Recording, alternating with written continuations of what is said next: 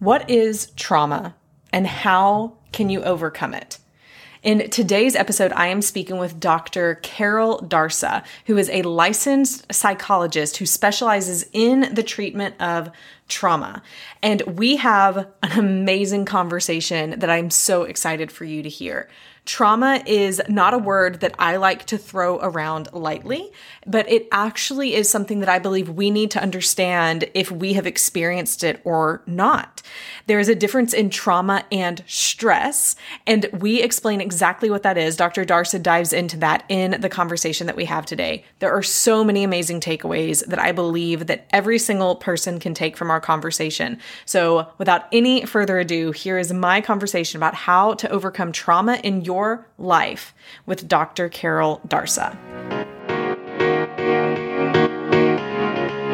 Hey, my name is Kimberly Beam Holmes, and this is It Starts With Attraction, where we discuss how to become the most attractive that you can be physically, intellectually, emotionally, and spiritually, or as us insiders call it, the pies.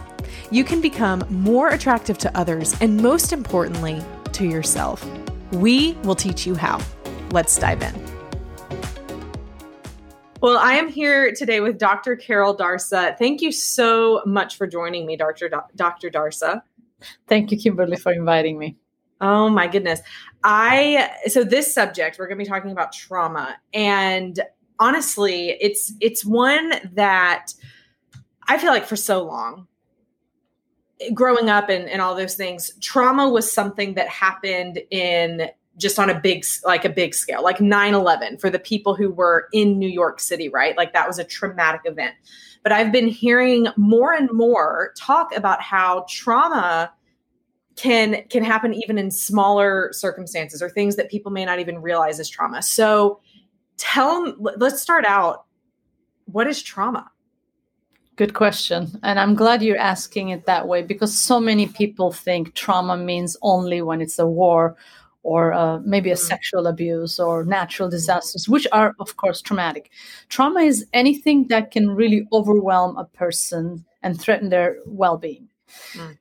So yes, like I said, the big ones are the ones that you mentioned, but then there are the ones that people don't know about, such as medical trauma. So growing up with a parent who has medical trauma or having your own medical trauma, having relational issues with your first caretakers, so your parents. So if they are, for instance, of course, not the physical abuse, which again, people know that can be trauma. But there's something that's called relational trauma, where if a parent is physically present but not emotionally present, that could be traumatic for a child.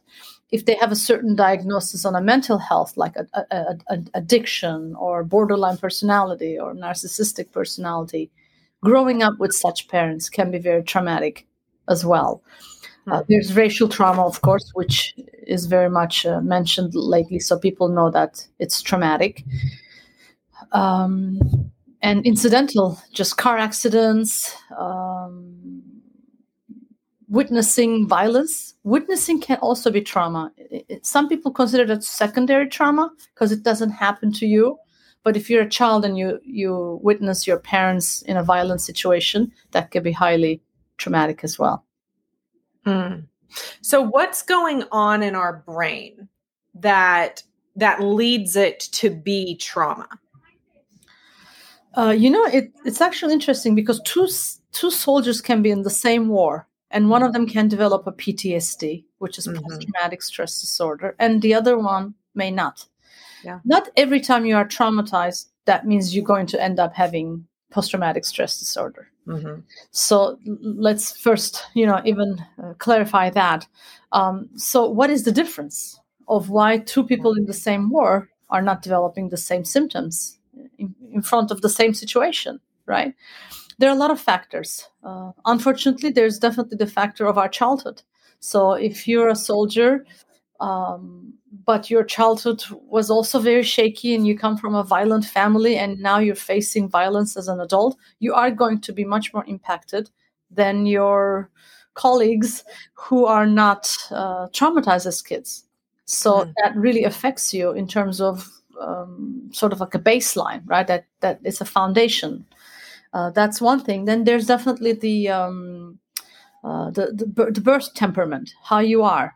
And that's nothing, because it doesn't mean you are weak or you are strong, but you might have a different temperament. And you can see this in the families, even growing up with the same parents. One can be traumatized by the way that the parents treated them, and the other one may not. So there is a way that a person's capacity is from birth. But I think environmental factors are often bigger than your birth temper. So those environmental factors would be the things like having a stronger upbringing with two present parents that are attentive to you. What are some of those other protective environmental factors?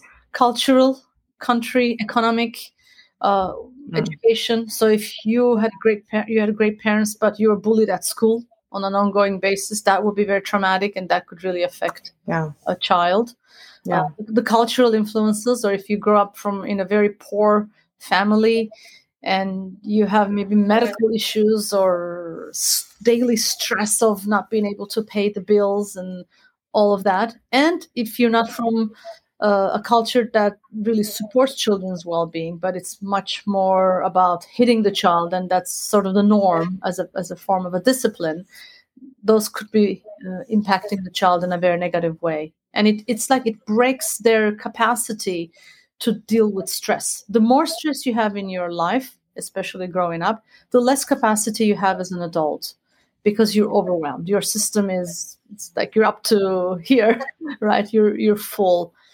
And so it's important to just really recognize all of these different symptoms and variations in understanding the person.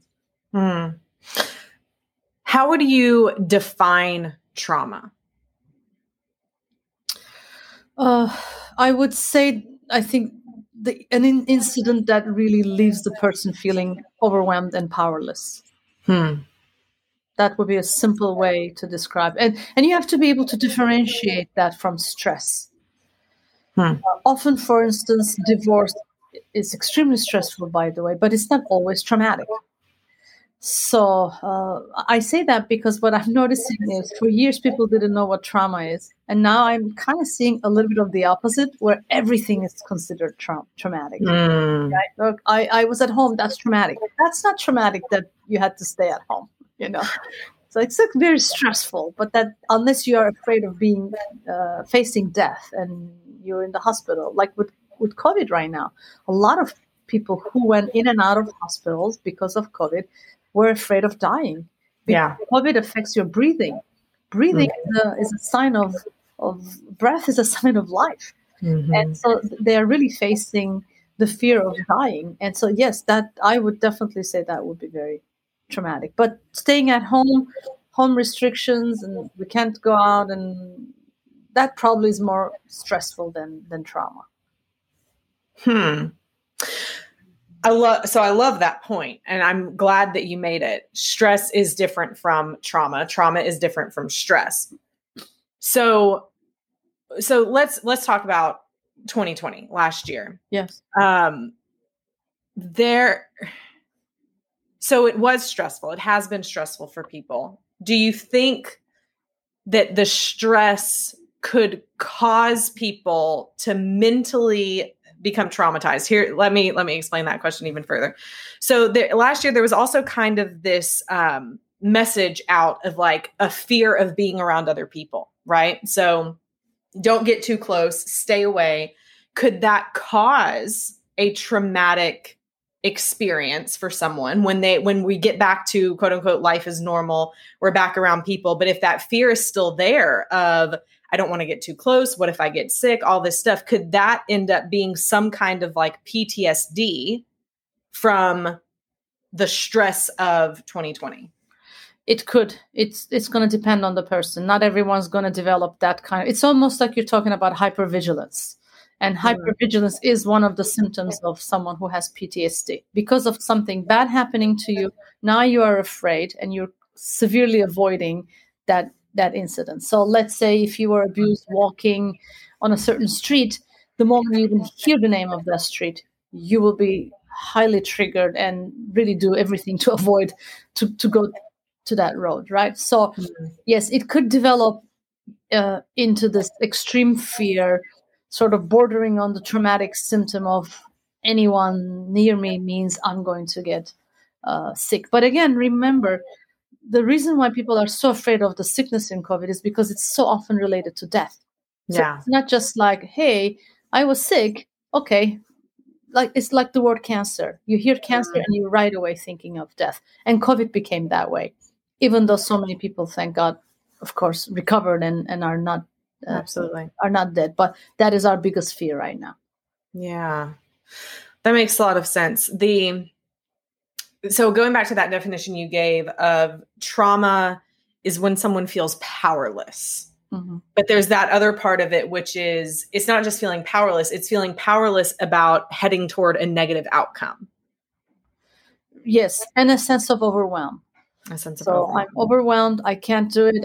It's like a sort of sense of giving up. I'm not able to do anything, and I'm in danger. There's often that being in danger part to it as well.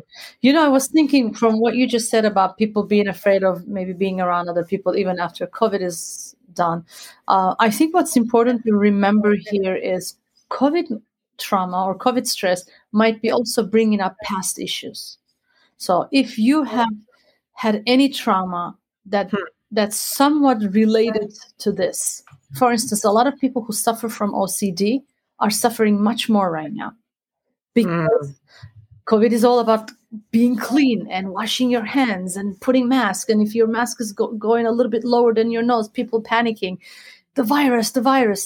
And so OCD people are often very afraid of contacting a virus anyway, some sort of being overly clean. So increased.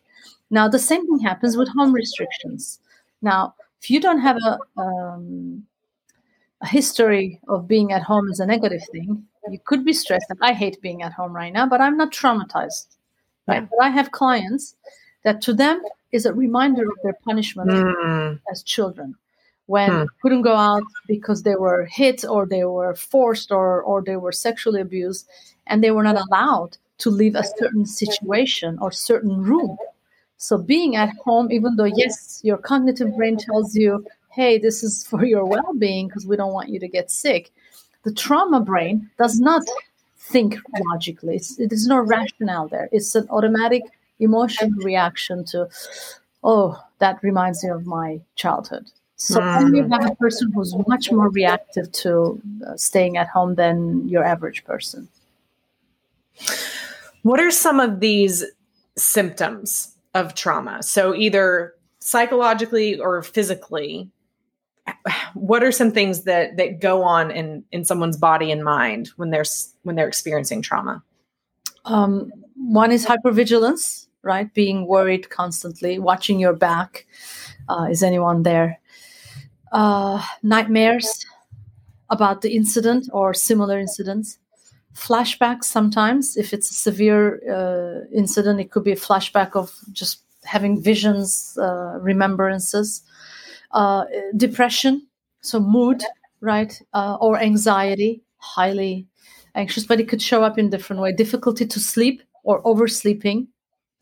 Drug use. So a lot of people who are actually using substances to numb themselves, drug or alcohol, are using it because they do not want to remember certain things in their lives. Incessant crying, panic attacks, overeating or undereating.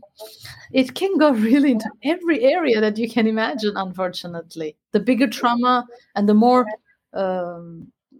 frequently a person had their trauma, the more symptoms they're going to have as adults or as currently how they are. Let's talk more about the relational trauma. Okay. So right before we got started, you said this is one that did you say it's one of the most common? Is that what you said? Yes, and the least known. And the least known. The most, it's the most minimized or the most ignored. People don't, because there's not incident, like they're not hit, they're not abused. Yeah. They think it's okay. That was my relationship with my parents, or that's how they were, or, my parents loved me anyway and they did their best. Sometimes people say things like this without really realizing the impact of parents onto the children. Do you think that the parent-child relationship is the one that this comes up in the most? Yes, absolutely. Your first love is your parents. It becomes your role model as a child. How they treat you, how they treat each other, if your parents are married, how they treat themselves, all become huge role model examples of how you think you should be in life. I mean, especially the first 0 to 5 years is really a foundation where you're building what's called attachment to your parents. So yes, there's the physical need. When you cry, you're fed, your diapers changed, you're put to sleep, right? But then there's the emotional part. And that's where a lot of the people do not realize how traumatic their experience could have been. So if when they cried, they were not attended to, then they learn a lot. They learn my emotions don't matter. I'm not loved. I'm not worthy. I don't want to take someone's time. Those type of things could be all because they were not met emotionally. And this is where attachment theory comes in, right? It could be that they're more preoccupied with that anxious style, right, or they're more avoidant, like what you're talking about. I don't matter. They retreat a little more. Right. So both of my children are adopted. We brought them home 2 years ago. My daughter was 4 when we brought her home. My son was 2. And so I'm sure that pre me and my husband, yes, I know that they didn't have a present mother. I know that they weren't held every time they needed to be, right? Like I knew all of this stuff. And when we first brought them home, my daughter was very much on that preoccupied side of, I will please you. I will do the right thing so that you will love me. I will get your attention, right? Like I'll do everything right.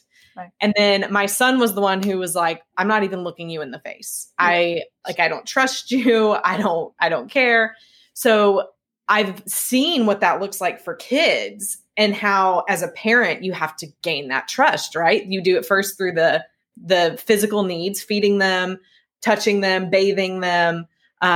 You slowly get the eye contact. And now I can see just 2 years into it, night and day difference, right? Wow.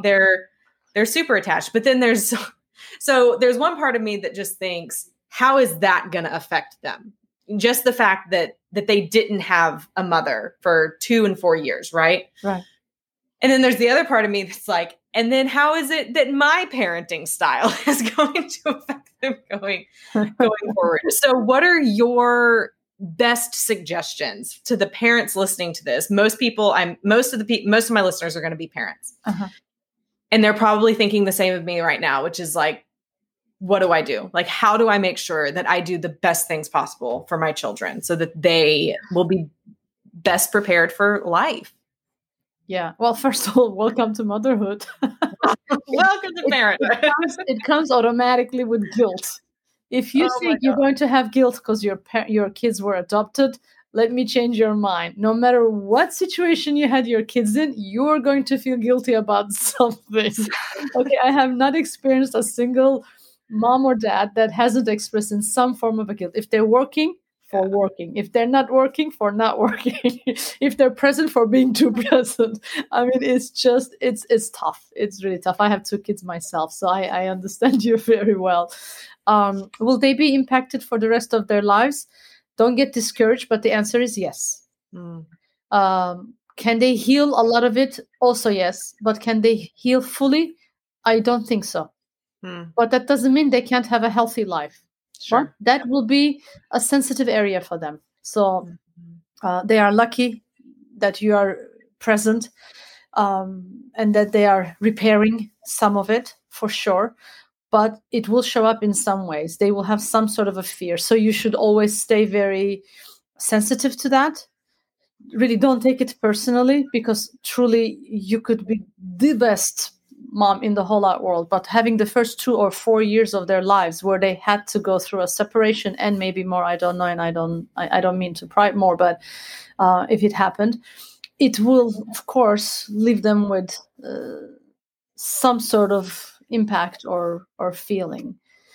But on an ongoing basis, you'll have to support them and assure them. And it may show up when they're adults in their intimate relationship, or it may not.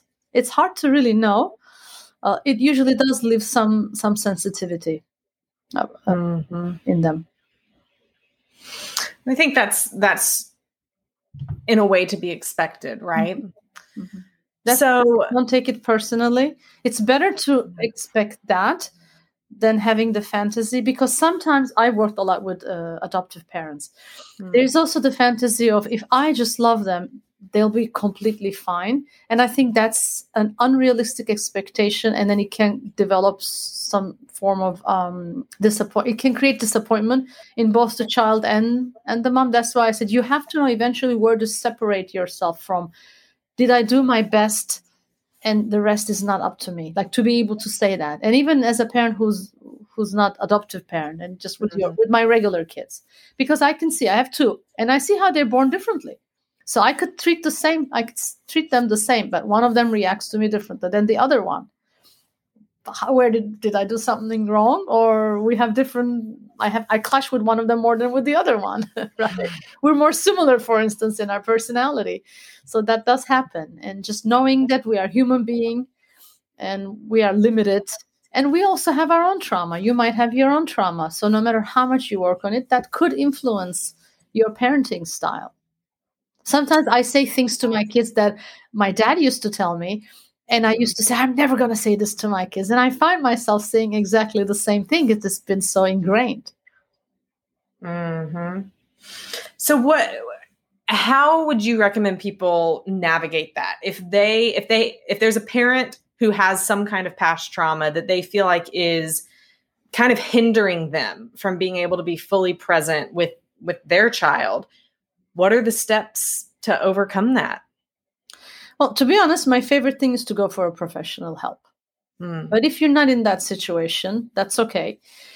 You can work on it on yourself. It will be important to, first of all, know what they are.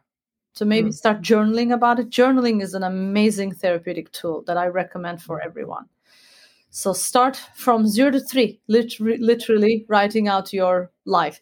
But you have to be careful. This is the reason why I said I prefer professional help. When you're writing, if you're finding yourself getting emotionally overwhelmed, either you can pause and kind of find ways to calm yourself down and then come back to it. Or if you think you can't come back to it yourself, then you can look for a professional help. Because you don't want to push yourself to the degree where you are now disoriented or dysregulated the rest of the day because you're opening something.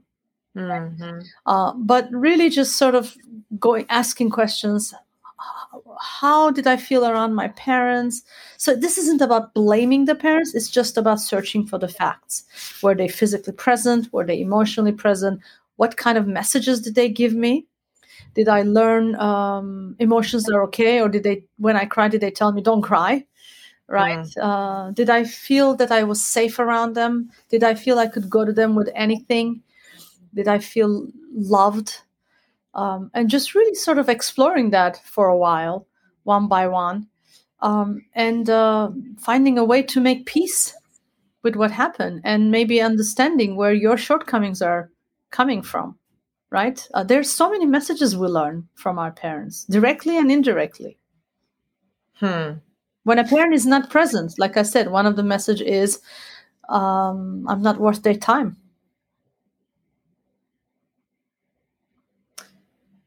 So as you're saying that, I'm thinking about me. I work from home. I work full time. Until 6 months ago, I used to go to an office, and so I'm just thinking about like my daily life. Do my kids? I'm trying to see myself through my kids' eyes. Do my kids feel like I'm present? And I don't know. I really have to think about that, because I come up here. I say, "Mommy has to go to work."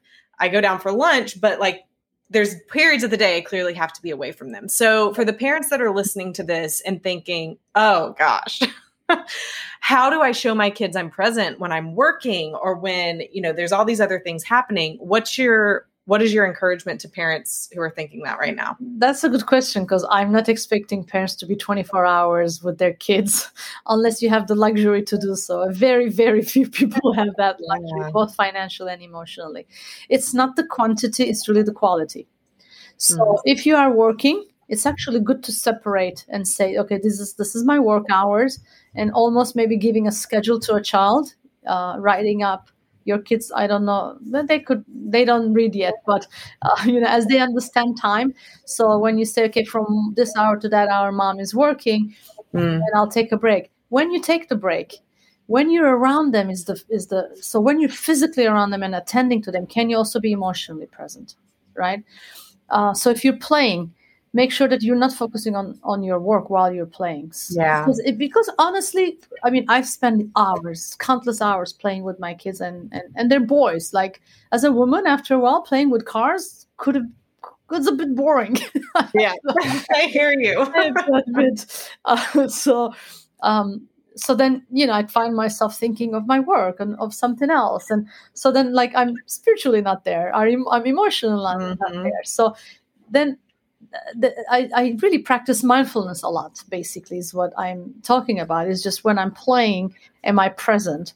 And I'm just really paying attention to the relationship, and also being present to the emotion. So in a play, you might have a bit more flexibility to be a little bit not as present, but maybe when they are really needing you emotionally, can you be present? Right? And can you validate their feelings rather than shushing them? Yeah. Or rather than encouraging too early independence, can you be okay that they need you? Because I think in the Western world, there's a bit too much emphasis on they gotta be independent, they gotta sleep alone, they gotta do this alone, like everything alone. And it's a very cultural thing. A lot of other cultures in the Eastern world do not believe that and do not promote that. So I tend to go sort of in between, But yeah, when they are feeling something, how do you react to them? Is it okay for you to just really sit with that emotion? If they're sad, and just say, I'm here. The message is, I can hold your emotions, I can handle your emotions, and I can tolerate your upset or your sadness. Then the child feels secure. Then they go, okay, if my mom can tolerate my emotions, then I can tolerate mine too. And that prepares them, God forbid, for any future traumatic or stressful events that might come. So it's part of this is that the child is learning how to self-regulate. Exactly. That makes total sense. But even as I hear you talking about it, I'm thinking it doesn't just have to be the way we treat our kids. This could be that same way, the way we react towards our spouse or our best friend or ourselves, brother or sister, ourselves. Yes. Yeah, that's hard. When you feel sad, what is the first thing that you say to yourself? Oh. Well, see, trauma and emotional tolerance really go hand in hand. Because when we have a trauma, we have to deal with certain emotions. And if we don't build the capacity to deal with emotions, then we are going to get more overwhelmed about the trauma. And then we can develop into more traumatic symptoms, because then we're not really processing it. We need to process, digest, right? Like when you eat food, like you chew it, taste it, and then swallow it, and then it goes through your digestive system. Stress and emotions are that way. Most people are very fast into avoiding, distracting, putting away, rather than really like facing it, accepting it, digesting it, and validating. So start with yourself. Validate when you have a feeling. Validate your spouse too. But I think self is a very good way to start this. That is really good. I really like that. And that's even something you can journal about too, right? Like there's a feeling coming up, and it's a constant feeling. So when you asked me, what do you think when you feel sad? It took me a minute, because I thought, I don't know that sad is a feeling I feel often. I think anxious is a feeling I feel often. I think Jealous is a feeling I feel often. So with those, there's probably something there, right? Like if that's the go-to emotion, correct, then how do I stop and say, how do I, like, let's look into this? And you can ask, is there another feeling underneath the anxiety? And often there is. If some people are more comfortable with anxiety, some people are more comfortable with anger, other ones more comfortable with sadness. You see, everyone does have a sort of a go-to feeling. Yeah.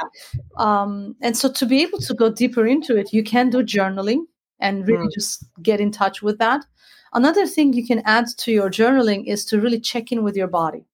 So when you're anxious, what do you notice in your body? Because people are so used to asking, how do you feel? Well, I'm worried, I'm anxious, and I don't know, right? What's happening in your body as you notice your anxiety? Heart is beating faster. I have the tightness, the tightness. And what happens when you stay with it rather than trying to find ways to get out? Because that's what people do. Do you think so? I can't tell you how frequently it may not. Really? Yep. When you just let it sit there? Yes, exactly. Just recently, I had a new client, and I said to her, just stay with it. And at first, she opened wide her eyes with the fear of like, oh, shit, it's going to get worse now. Within a minute of silence, just sitting, and I'm just present with her, right? Complete eye contact, waiting. And then she said, oh, my God, it's dissipating. Wait, it's kind of changing. And I said, but just leave the feeling away.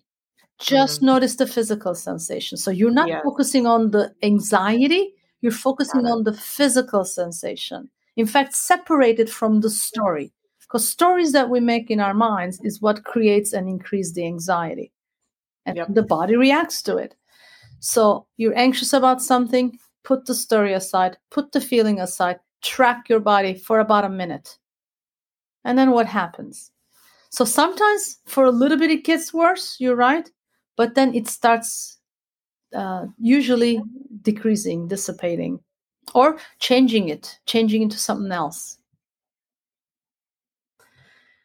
I think it gets worse for me because I don't separate the feeling from the physical sensation. So I really like that point. If I were to separate it, I'm sure it would get better. Because you're right. You're 100% right. The story that we tell ourselves can make things worse or better. Right. Well, you know how much time we spend in our heads? Think about it throughout the day. And too much. Right. How many thoughts we have throughout the whole day. And how frequently you check in with your body. Pretty much no one does that, right? So the more we think, the more we could actually increase our anxiety and our stress. So you could practice just really putting aside the story even for half hour. People at first are like, holy shit, what am I going to do now? Like, there's sort of this illusion of like, we have to think. And if I analyze and if I go over and over again, I can maybe like master it and I'll fix it. That's what I mean. Fix it. That's the illusion. That's the illusion that we have. You're right. And you see the resistance, because when I practice this with clients, I go, just let go. They're like, oh, but like, I'm wasting my time. Like they think they're paying me for nothing, you know. But when you get into that practice of really slowing the thoughts down, you actually, this is even related to trauma, because trauma creates that. Chronic stress, chronic trauma eventually creates a state in us that keeps us in our head and not in our body, keeps us in our head and not in our feelings. And that's where you can make a change by doing the opposite. At first, it's counterintuitive because most people think they're going to feel worse. But if you practice it in a gentle way, you actually could tolerate it better. What would you say to someone who they're thinking, I went through something as a kid or a teenager or an event, but I just don't think it was big enough to be trauma. I just don't think it would, like, I would feel silly. I would feel silly going to a therapist and saying, this is what happened. Is it trauma? What would you say? I get that all the time. In fact, especially because I'm specialized in sexual abuse, Most of my clients have that history. Then when I have those clients who don't have sexual abuse, they're almost embarrassed to come to me. I've heard even people saying, I'm taking your time. I'm sorry. You can help more other people. But when you go through something, especially if you're younger, you don't have a capacity to think, you know what, mine is not that bad because other people in the meantime are being sexually abused or physically abused. Mine is not that bad. You don't compare yourself to someone else while you're going through it. This is still your experience. And to me, every experience is very valid. So, in other words, do not compare yourself to anyone else, because it's kind of like when we were kids, my parents would say, if I didn't eat my meal, right, everyone knows that. Oh, there are kids hungry in Africa. Okay, so if you think if I eat, that's going to help them yeah, get rid of the hunger in Africa, I don't think so. Well, the same thing goes for the mental health. Just because mine isn't that big or bigger or smaller doesn't change anything for the other person. So every experience is valid. And in fact, that's really my first step when I work with clients is the education, psychoeducation, as we call it, to understand how trauma affects you, what it does to you, and how valid it is for you. If it was painful, I don't care the severity of it. It was painful for you. And does it made worse over time if it's not addressed? Yes, it could definitely get worse. The older you get, the worse it will be if you don't address it. The younger you are, the sooner you should address it. I mean, you can always address it. There's no such a thing as too late. But yes, because other stressors come in. It's like a glass, right? Then you're filling up with other things. Then you have really no capacity now to deal with anything. So what could it look like on the other side? When someone is willing to work through their trauma, what does that healing look like on the other side? Usually an increase of mood, an improvement of the mood. That's usually my first thing. In fact, every week when I see clients, week after week, that's my first question. How was your mood this week? How is your sleep? How is your emotional reactions to things? And how is your language different to yourself? Because one of the things that trauma causes is self-hatred or self-disconnect. So the way that the person talks to themselves about themselves tells me a lot about what kind of history they had. So then I ask about that, like what kind of things you said to yourself this week. And as that self-judgment decreases, I'm seeing this as an improvement of the trauma. And any other symptom that they came with, because I want to know from the very beginning, what is your goal in therapy, right? What are you trying to achieve? And so then I check in with that goal. Yeah. And is talk therapy the best way to do this, or are there other ways as well? I know you mentioned journaling, but are there any other tools that people can put in their tool bag for this? Actually, if you're talking about therapy versus self-tool is different. But if you're talking about therapy, talk therapy is not the best. No, that at this point is more old-fashioned, but it's a great supportive therapy. But if you're doing trauma work, there are few techniques that are, in my opinion, in my 23 years of clinical opinion, are the best. If you want, I can tell you what they are. Please. Sure. One of them is called EMDR, eye movement desensitization and reprocessing. It's a technique, and you can only do this with a therapist.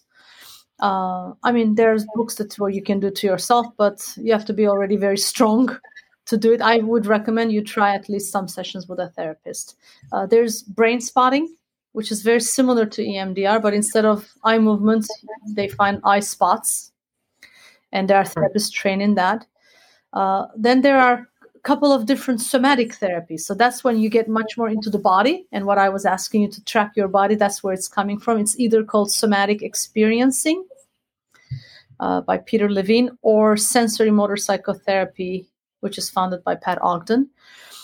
So those are great for like trauma processing, very contained, very helpful methods.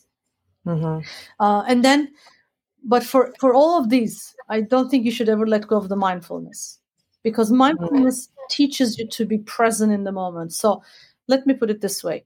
Trauma hijacks your brain, and it's a hijack into the past. So you're either inundated with the past memories, feelings, and fears, or it hijacks you into the future where you're now constantly worried about what's going to happen. Anything but the present. So when you do something that encourages you to be in the present and in your body, also yoga, for instance, yoga, tai chi, things that like grounding experiences and mindful experiences, you have much more of a chance to heal your trauma than talk therapy. So if you can't go to therapist, you can't afford it on your own, get in touch with some mindfulness classes, read about it, especially mindfulness-based stress reduction. So it's not just the meditation. I'm not talking about actually meditation is not for everyone, by the way.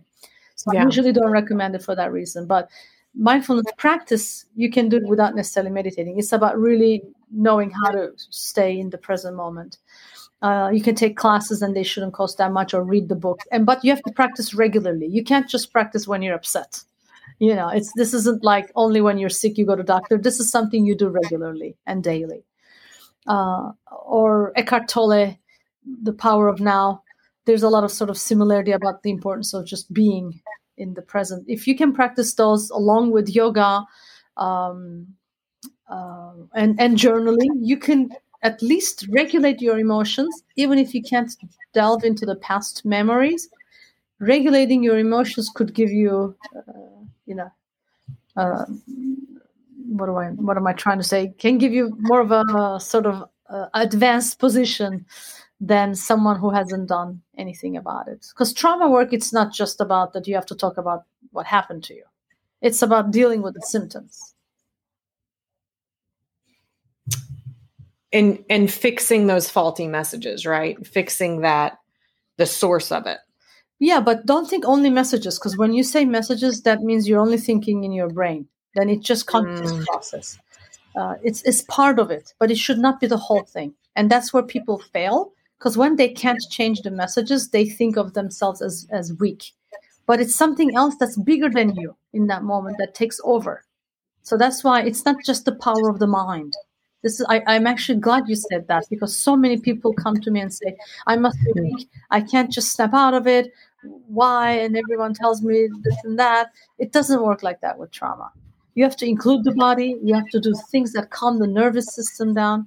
Your brain is not going to function if your nervous system is activated. It just does not have that capacity. So forcing it actually could be almost like re-traumatizing yourself, because you're being like forceful, instead of being gentle. You have to be very gentle about it. And this just that would perpetuate the cycle. Of course, because if you're abused, let's say you have parents who were telling you what a horrible person you are, or they were abusing you, and then you grow up and now you do the same thing to yourself in a subtle way. But it does happen all the time. That's why I said the relationship with yourself is a very important thing, so that now no one else is abusing you, but you might end up abusing yourself. So you have to be very careful of the way that you are really treating yourself. If someone listening to this feels like they have a family member or a friend who is suffering from trauma and they're wanting to help them, what are some ways that you would recommend they go about doing that? Having an open conversation without having any judgment. They have to go with complete open mind, open heart, and zero judgmental attitude towards the person, and ask what they need. And just maybe starting with being a listening ear and nothing else, rather than trying to fix the problem. I think sometimes going into the fixing mode can push the person away. So just really go with like, I don't know what you need. I don't know how I can help you, but I'm here. Hey, do you want to just talk?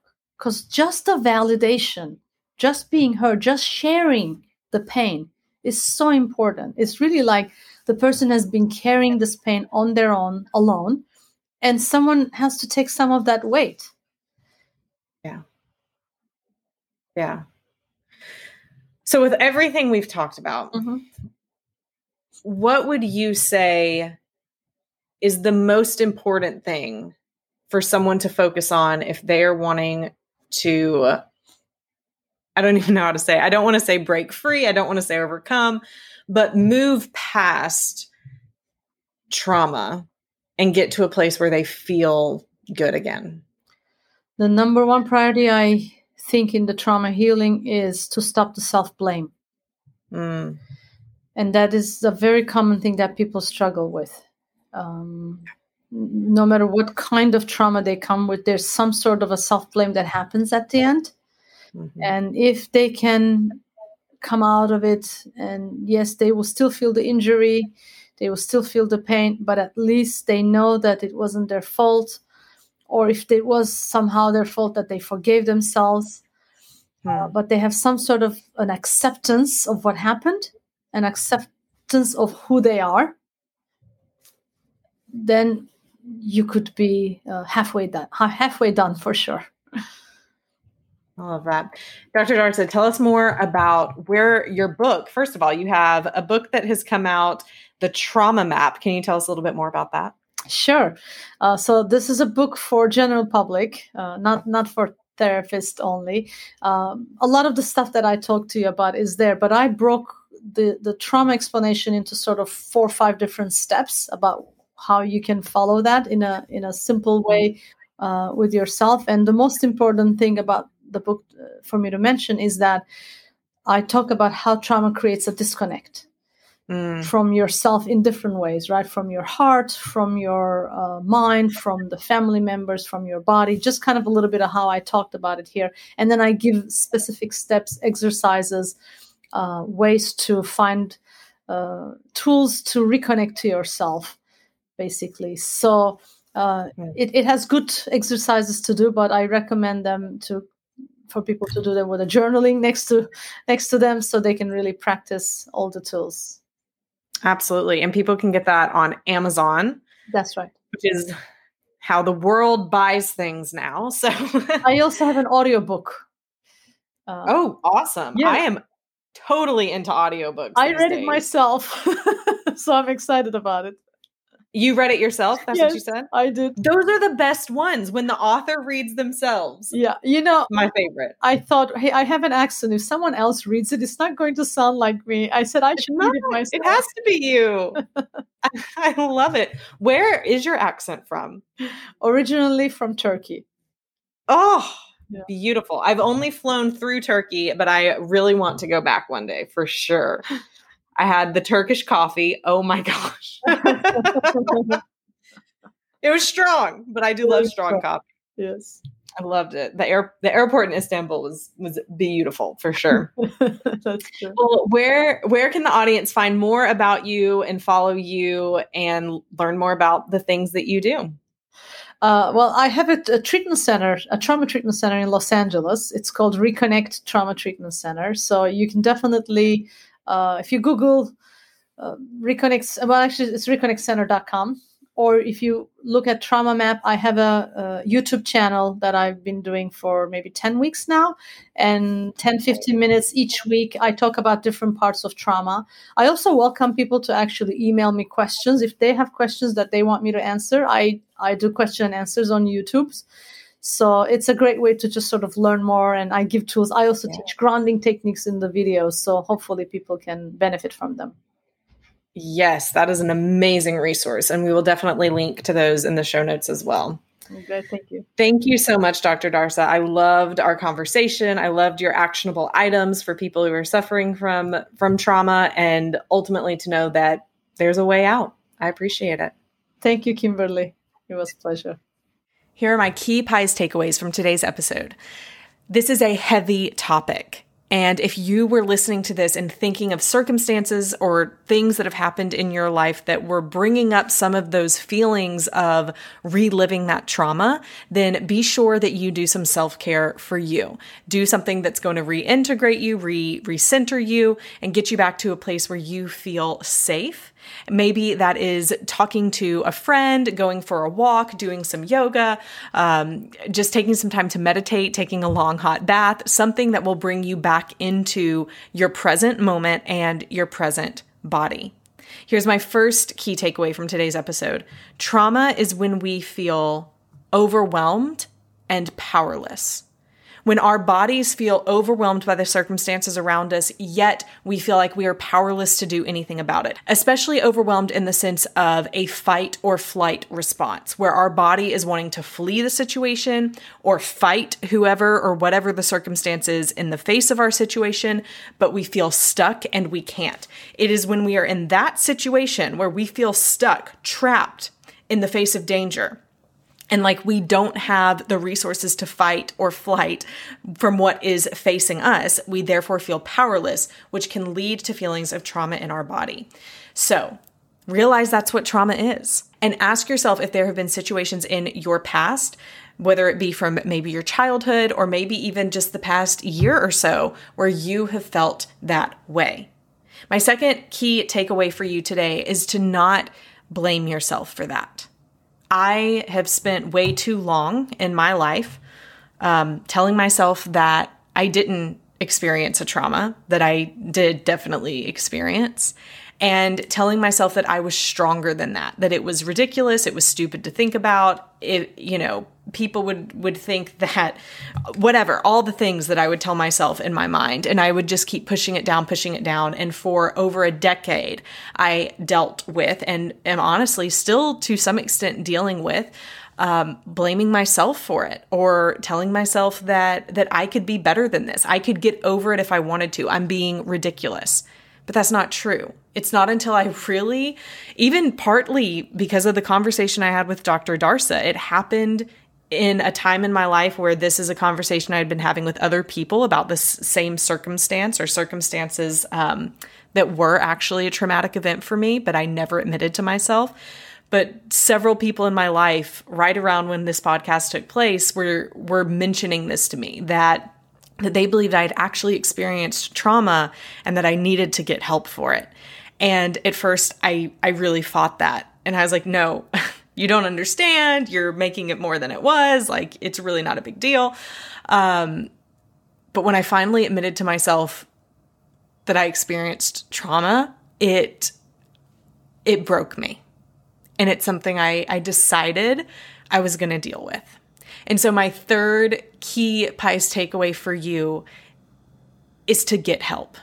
Take a step forward to get help for the situation that you're telling yourself wasn't that big of a deal, or you should be bigger than, or the situation that you keep having flashbacks to, the situation that you can't quite move past on, the situation that you can't seem to forgive what happened. Help is available. So whatever that looks like for you, perhaps you decide to get help from a certified professional therapist. I highly recommend the same type of therapist that Dr. Darsa recommended. I highly recommend the same type of therapist Dr. Darsa recommended, who have training in EMDR. There were several other ones that she had mentioned that I recommend you find a good one who is not going to make things worse, who you can either get referrals to or at least go and look up their reviews online. Ideally, maybe even have a conversation with them before seeing them for your first round of therapy. But remember, if you don't feel safe with your therapist, if you feel like they don't understand you or that you just don't get a good vibe from it, don't push yourself there, especially when you're going to be talking about something that is so hard and vulnerable to speak about. Then be sure you find a therapist to help you with that you trust. And a bonus key PICE takeaway I have from this episode is to realize that we have the ability as parents, as spouses, as friends, as family members to be that safe place for other people in their lives. Dr. Darsa and I spoke a bit about what that looks like for children and how children need that safe place. And that's going to help them to be resilient in the face of trauma if they ever experience that in our lives. And we have that ability to be that for the people in our lives as well. We never know what someone is going through that we speak with or that we're friends with or that even that we're related to. And the best thing that we can always do is show empathy, show love, and show compassion to those that we interact with, that we see even out at the grocery store, but especially for those people that we love. I hope you enjoyed today's episode as much as I did. Friends, I hope you enjoyed today's podcast. Remember to go and subscribe to this podcast and leave an honest review. I love to hear from you guys. So be sure to go and do that. and it will also help more people find the podcast as well. You can always find out more information by going to itstartswithattraction.com for show notes, for updates, and to join the email list so that every Friday you can get an encouraging email that specifically tells you what you can do to work on your pies so that you can become the best that you can be physically, intellectually, emotionally, and spiritually. Until next week, keep working on your pies and stay strong.